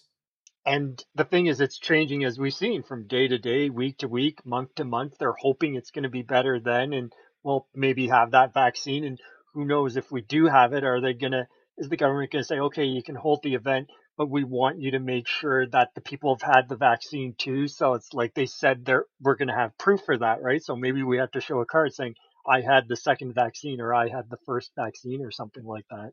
Yeah, that's another issue altogether, I think. I give them credit, though. At least they acknowledged a lot of the world issues going on. They acknowledged it enough to move it away from May. They acknowledged it well enough to put it in July. And I mean, I give them credit for acknowledging that this still may not happen. And I think they want it to happen, but they have to do it within the beans that are set out before them, and people just don't know, right? Right. And I give them credit for that. This is obviously to say this has not been an easy situation is, well, it goes without saying. So, I mean, it was tough not to see anything major happen throughout the world this year. I think if memory serves me right, that might be the same weekend the Olympics are set to start back in Tokyo as well. The rescheduled 2020 Olympics. Probably we're double checking just in case. Yeah, and it'll be quite hot, though, I'd imagine. Oh, yeah. Late July. That should be interesting for a bunch of reasons, should it happen, though. Mm-hmm. And we just outlined why there's still a long way to go there. And as we said, we've seen the packed halls. We've seen the packed parking lots with cosplayers and the music events and stuff like that. And a lot of that stuff is just not going to happen. You're not going to have the cosplay shoots, or they will happen, but just a very different type of how it's going to occur, especially if some of those are going to occur outside and how they're going to mark everything. They'll probably mark and say, you guys can stand here and stuff like that. And then the people doing photographs are going by to see it. It's like, you guys stay in your lane, right? Yeah, well, if you strip it down too much, is it worth having at all? I guess that'll be the questions that the guys there will have to come to terms with over the next number of months. Yeah, we're going to all be masked up and have tons of hand sanitizer probably at every entrance and exit and everything else, right? So there's only so much they can do. That'll be part of the extra membership fee, I'm sure. Let's take the break. And then when we return, we're going to put a nice, neat little bow on 2020 when we get back. It's the Anime Roundtable on the Six Talk Podcast Network.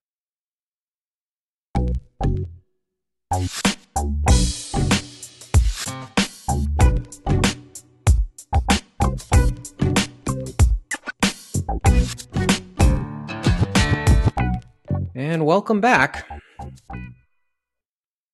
So we're near the end of the episode and near the end of everything we're doing for 2020. Do you guys have a quick thought before we finish up? I have to say, what, I only saw you guys in person maybe once or twice. Then we've been basically cooped up here the entire time and had to learn how to do this show online. It's been fun.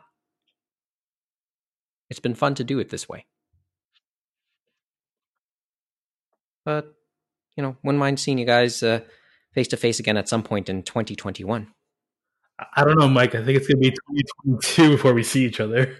It'll be a little while. We'll have to get that feel and used to it. It's like I'll be in a bubble, Mike, and then after that I'll come out and then I'll be like, okay, am I ready to see another human being? Because the first instinct is just run away. So I'll have to jump out your window. Yeah.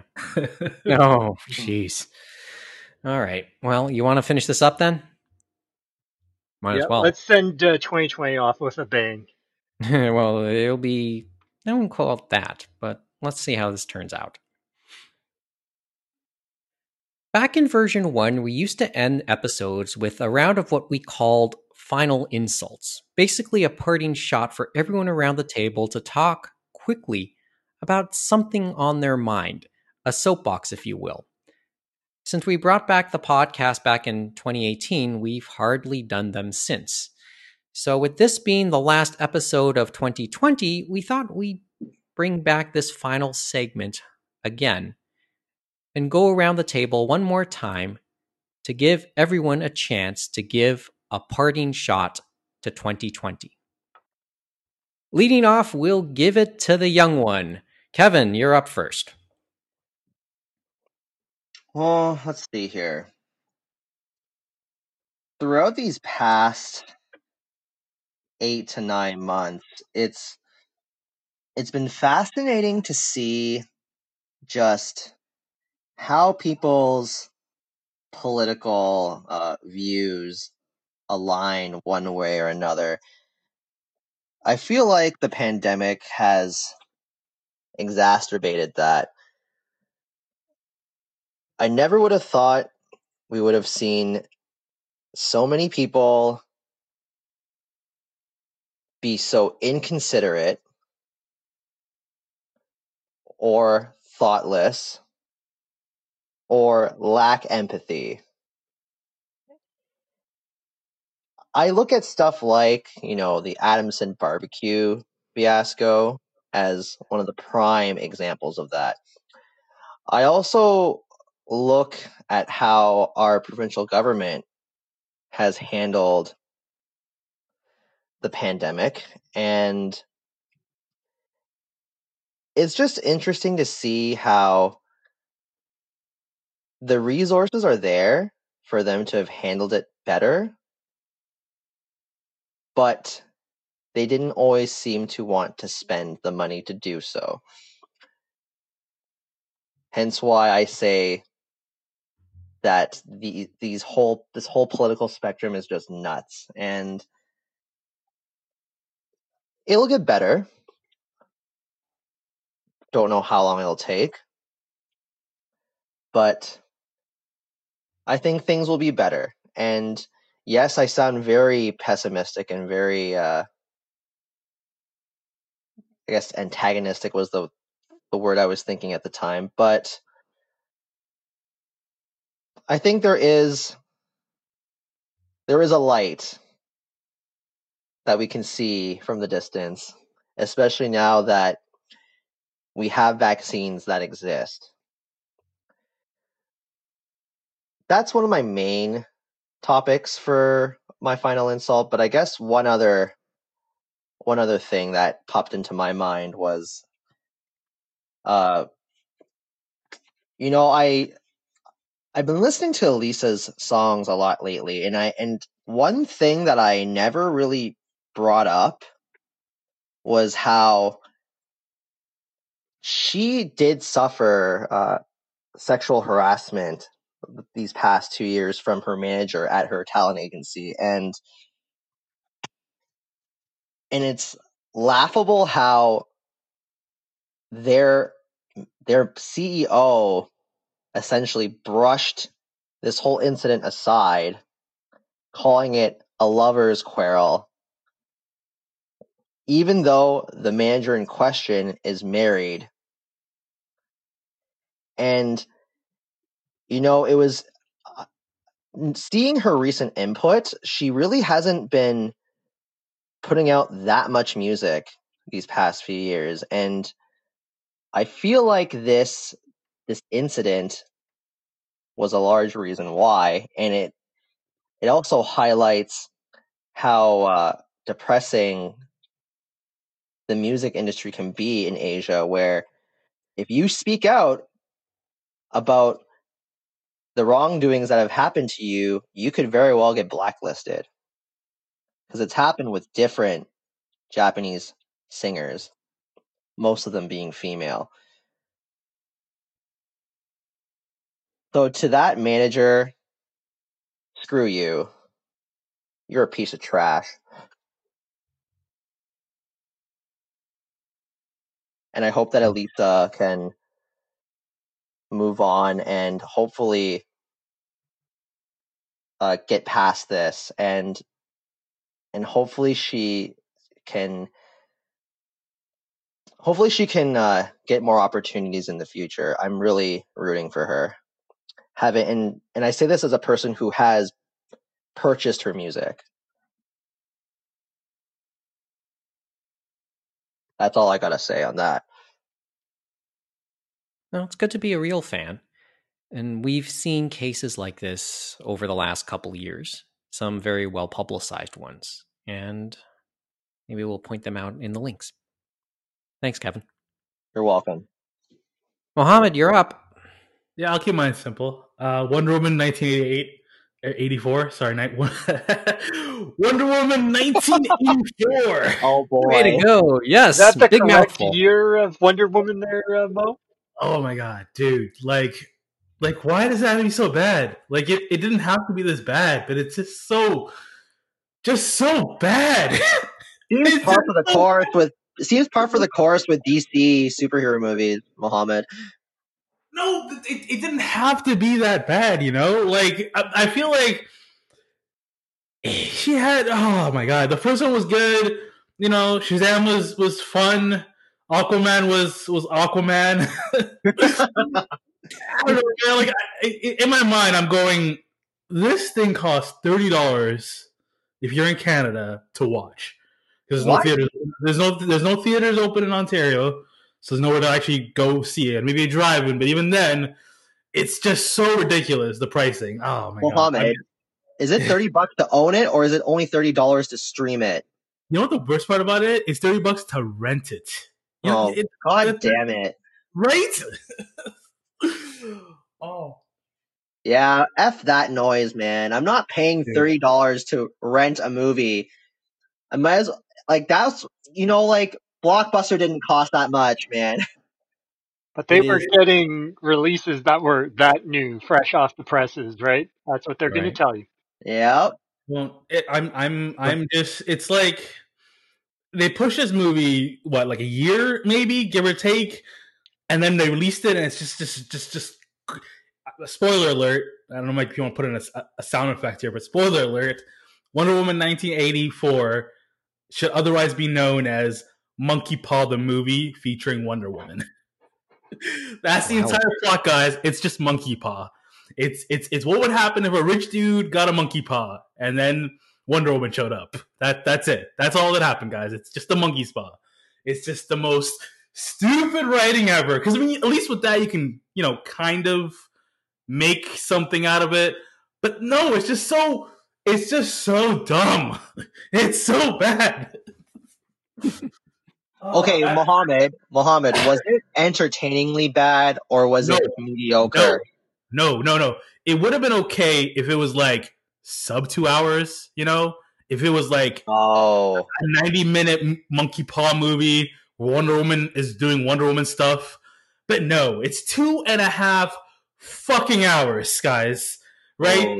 This isn't Avengers where, you know, there's 10 movie build up to it where that's okay for 3 hours. But oh my god, it's 2.5 hours where nothing happens. Nothing happens. Like this didn't need to happen. This did not need to happen. So you're telling me they're going to reboot it in 60 years? I mean, it's already been confirmed that they're making a third one. Like everyone's back on board for whatever reason. I don't know, man. Like I'm so done with DC. Like, they can do good shit, but come on, guys. You know who they need to get, right, Mo? They need M. Night Shyamalan. That's who they need. Oh. James, your opinions are no longer valid. Anyways, that's my final parting gift for 2020. Yeah, that's a parting shot if I ever heard one. It's just so upset by it, man. Like, I saw that shit twice, because I saw it once thinking, okay, this is garbage. Maybe if I watch it one more time, it won't be so garbage. Wait, they got $50 out of you? Oh no! I won't pay for this this travesty. It's just so bad. But on like a second viewing, like I picked up on this whole subplot where Wonder Woman, played by Gal Gadot, goes to Cairo, and then like it's just this whole thing about how walls and shit in the Middle East that like people didn't pick up on because for reasons, I guess. I mean, come on, guys. Anyways, that's not why it's bad. It's bad because there was no plot development. The characters got no growth. The villain, which could have been good, Maxwell Lord, he could have been good. He's basically supposed to be like an 80s Trump, like a Ponzi scheme kind of person. But I don't know, man. It's just so fucking bad. God. That's it. We're going to count the number of times he used 4 letters in that rant. That's all that's on your mind. Well, that seems to be it. I think we'll be talking. That's our parting gift to 2020. Oh yeah, that's his. Yeah, thanks. Yeah, I mean, I thought it was the parting gift to 1984. Yeah, definitely. I mean, we're going to be talking a lot more about live adaptations of comic books again in some form in the future. I know that. Thanks, Mo. James. Well, I think I told you, Mike, I said my parting shot is going to be to our good friends at Funimation that just left me shaking my head this month. And some of it was in relation to stuff I had talked about before. One was that Switch app. So I went and downloaded it. And guess what? It's only for paying users.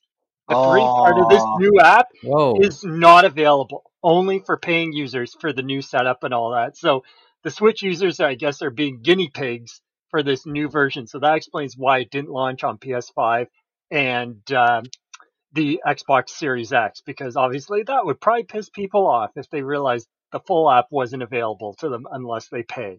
But the other funny thing was in relation to Violet Evergarden, which I do enjoy. And I did say, yes, Funimation did not get the home video version of it. It was the broadcast version that Netflix got, and that's why it was dubbed and sub. But then there were other things that came out when we got it for the series, and that is the translation is the exact same translation that was on Netflix. Now, some people online are calling it bad translation, blah, blah, blah, but I would call it unpolished translation, because when they're streaming and stuff like that in Violet Evergarden, even though it was binge in the States, in Canada, Japan, and a few other Netflix territories, it was actually being released week by week.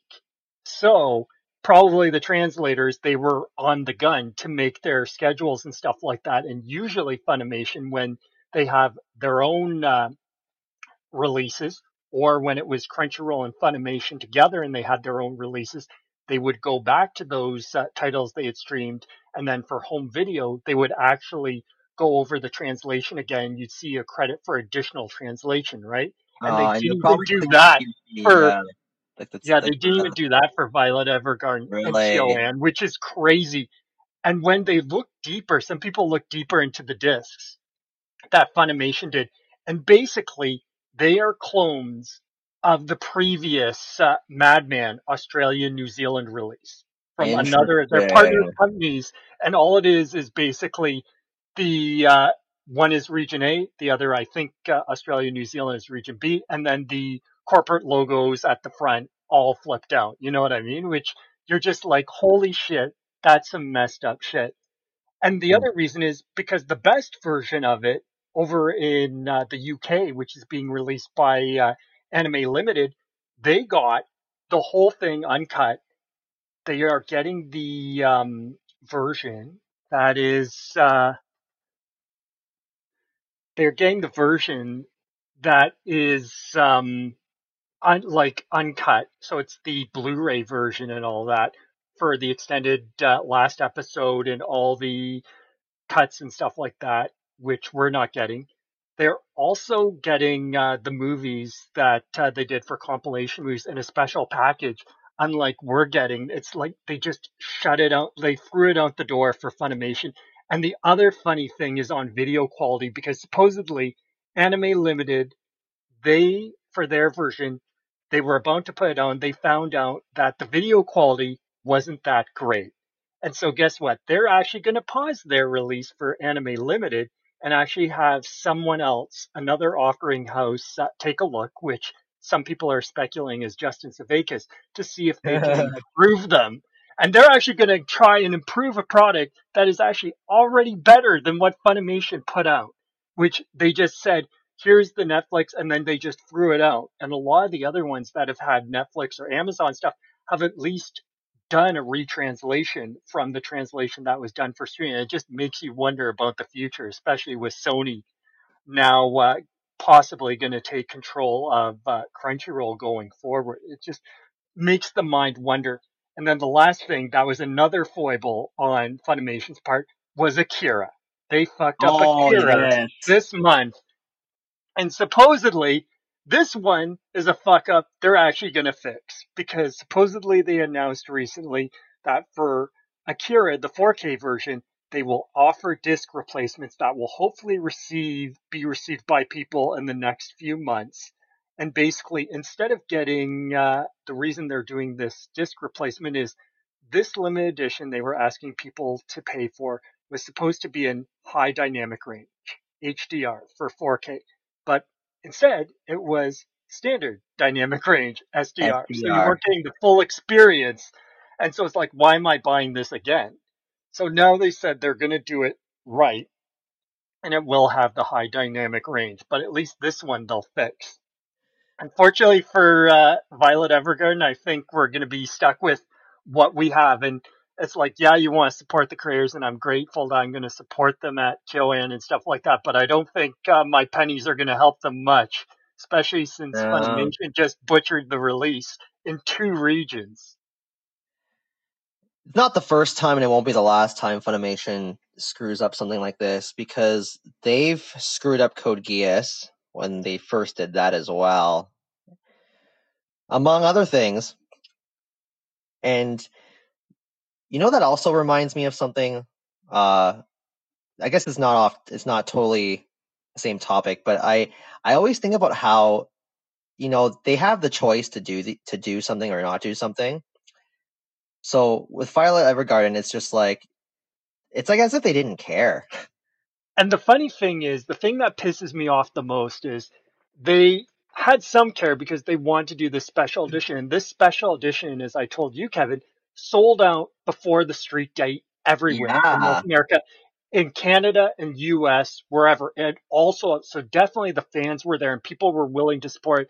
And they had the install base to say, hey, we can go back and make sure this is the best we can make it for the translation, for the video quality, and for everything else, and get those materials from KyoAni and make it the best, and show them that, hey, the people that worked on, some of them were unfortunately deceased in the fire.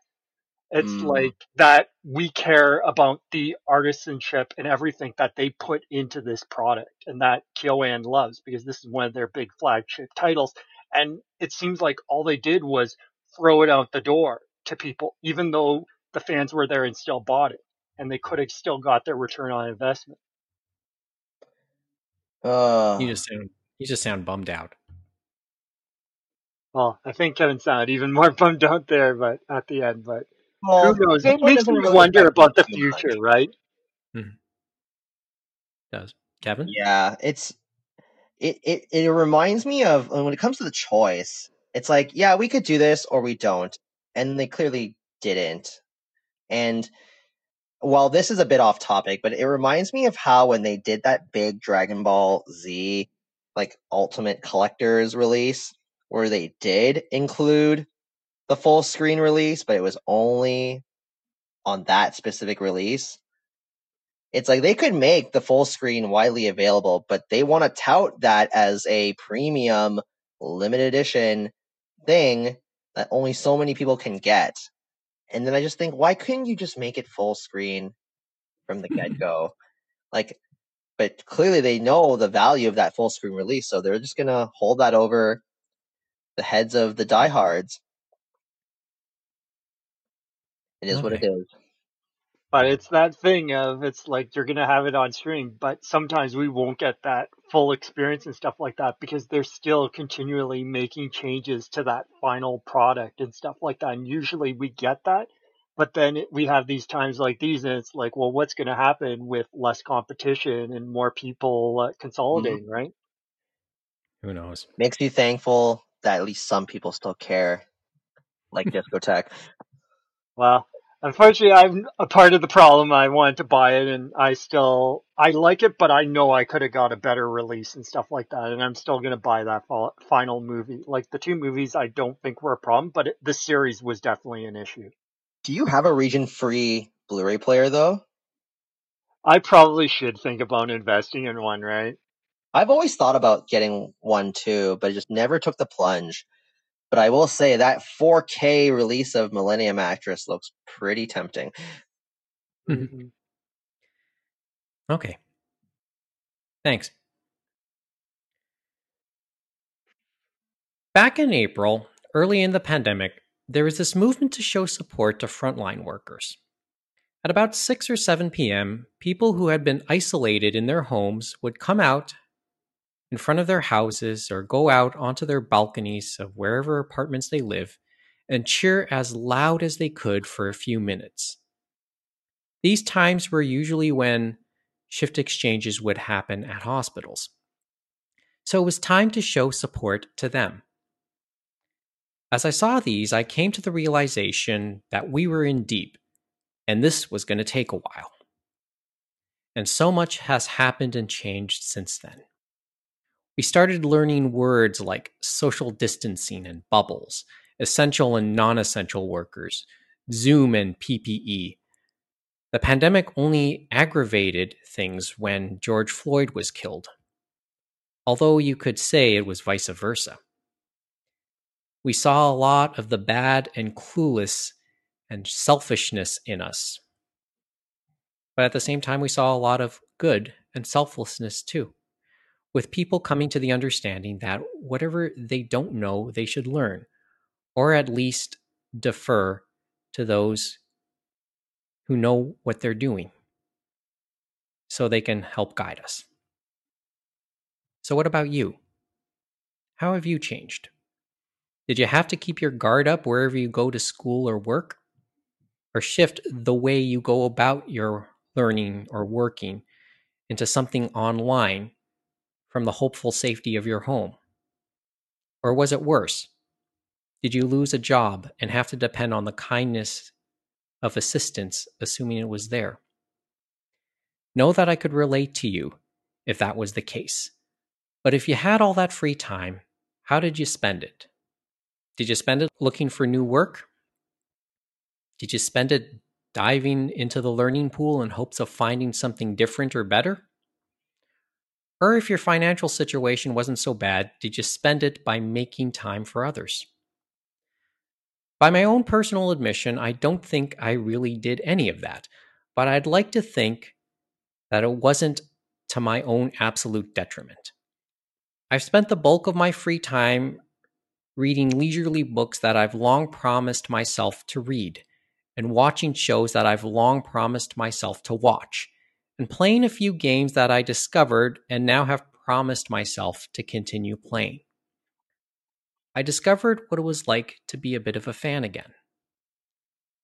And all of that was shared on this podcast, as we had to learn how to adapt to doing it online. And we discovered things that perhaps many others have done so long ago, because in the end, we're still playing catch up in the podcasting world, probably running a race that we'll never get anywhere close to being in the front of. And that's okay, if only because that means there's more for us to learn or more for us to discover. And that's the pledge I'll make to you now, wherever you are listening. Our resolution for 2021 is to never make you feel like you wasted your free time to listen to us whenever we post up a new episode, and to continue to entertain and enlighten you with our little odd take on anime, manga, and the greater world of Asian pop culture. Hopefully, we'll be able to introduce more guests to you and reintroduce those of us from episodes gone by. Hopefully, we can keep up the pace we've been doing during this pandemic. And hopefully, it'll be time well spent.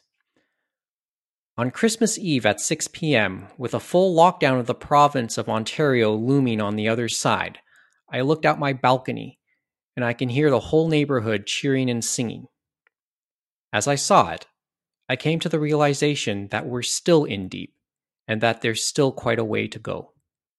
But with vaccines now around, perhaps that light that many of us thought was there during the summer is finally about to appear sometime this winter, early in the new year. A quick programming note. While this might be the end of our episodes for 2020, we're going to try and hit the ground running right away in 2021. We've talked a lot about the book Pure Invention and its author, Matt Alt. I'm happy to announce that James and I are going to be sitting down with Matt Alt himself, probably Monday evening, December 28th, to follow up on some of the topics of Pure Invention and maybe some of its impact on the recent US presidential election, among a myriad of other topics. Really, it's something that you won't want to miss. But that's it for this episode and 2020. First time listening? Please let us know how we're doing. AnimeRoundtable@gmail.com, @AnimeRoundtable, AnimeRoundtable.com. And don't forget to subscribe and review us wherever you get your podcasts, and to get notified whenever we put up new episodes so you can hear Kevin's lovely voice. Thanks again for listening. Until next time, good night from Toronto. Yoi otoshi o umuke kudasai.